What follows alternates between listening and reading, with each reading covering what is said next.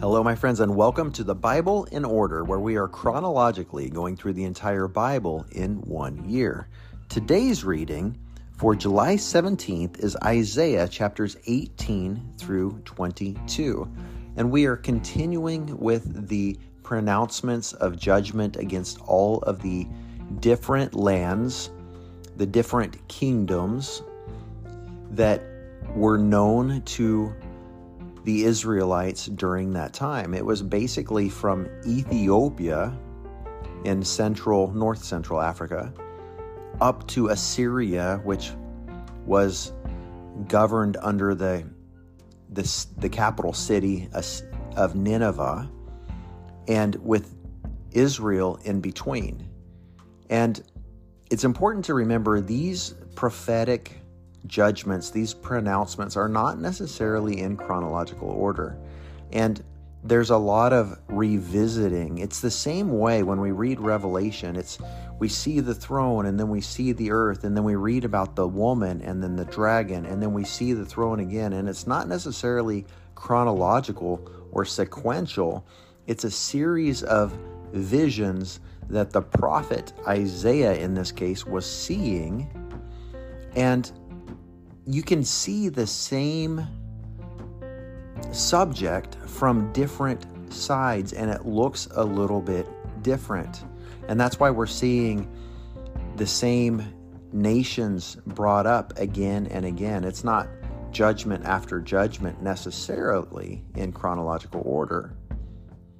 A lot of these things have yet to take place, and yet they already did take place, at least through one lens or multiple lenses. And so often it is with prophecy, it happens again and again and again. And a lot of times prophecy is conditional. Just like in Jonah, when he went and preached to the Ninevites and they repented, much to Jonah's chagrin, Nineveh was still destroyed. It just happened a few generations later. So the pronouncement of judgment still took place, but it was withheld because of the people's repentance. And so it is in Isaiah chapter 18. We begin with the land of Ethiopia, or Cush, depending on your translation. Same place, same kingdom, led by the same king. And they were descendants of Cush, who was a son of Ham. And they were tall, strong, dark-skinned people. And they were incredibly good-looking people. And they had a different language, a strange language that was unknown or not understood by the Hebrew people.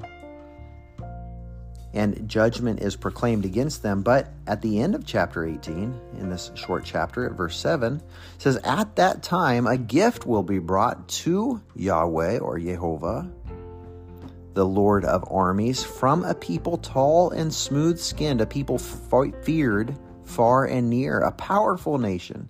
Again, Ethiopia, Cush. At the end of days, when the Lord God returns, Ethiopia will be among the nations that turn and embrace the Savior of the world, Jesus Christ.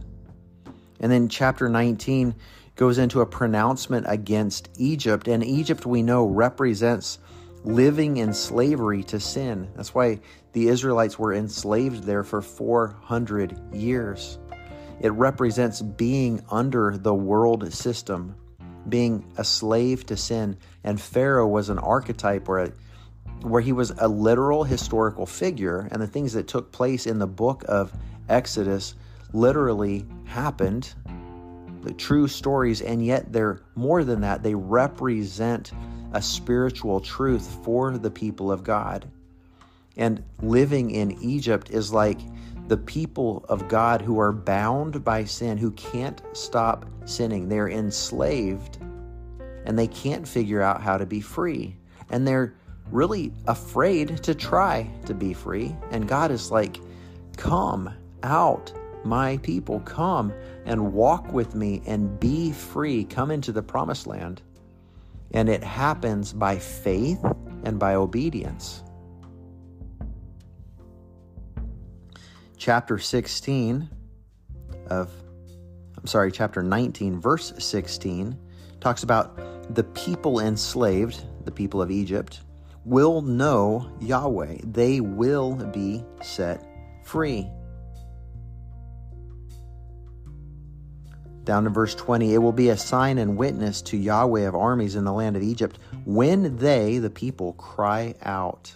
When they cry out because of the affliction that God has sent upon them, because of their oppressors, He will send them a Savior and a leader. He will rescue them, and they will return to Yahweh, and He will be receptive to their prayers, and He will heal them. And I love what it says in verse 23. On that day, again, I believe this is referring primarily to the day of the Lord, or the day of Yahweh, the day of the return of our Savior, Yeshua.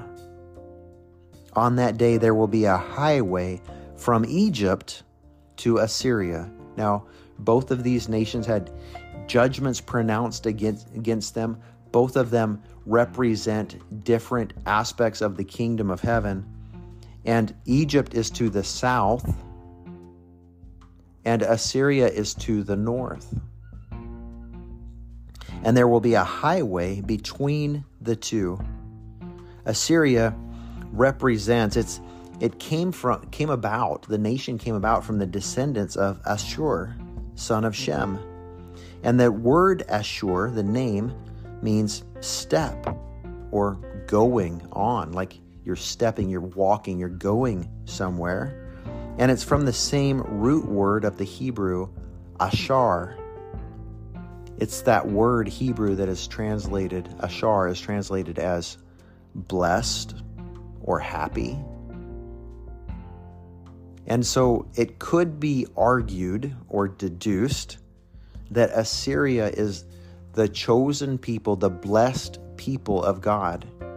And they're afflicted when they don't trust God. These are not the chosen people, not to be confused with the Hebrews, the Jews, but those who had a purpose for God, and God has a purpose for all, but an especially good purpose, perhaps, for these Assyrian people.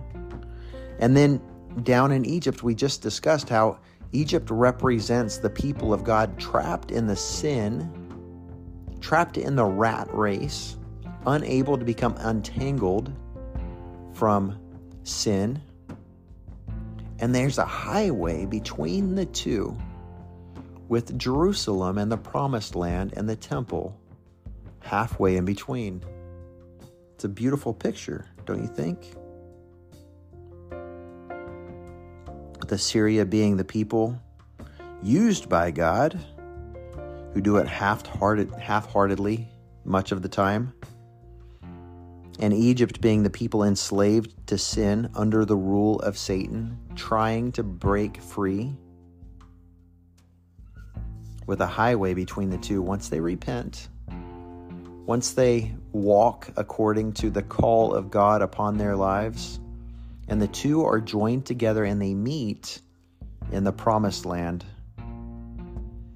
And in verse 25 of chapter 19, Yahweh of armies will bless them, saying, Egypt, my people, Assyria, my handiwork, and Israel, my inheritance, are blessed.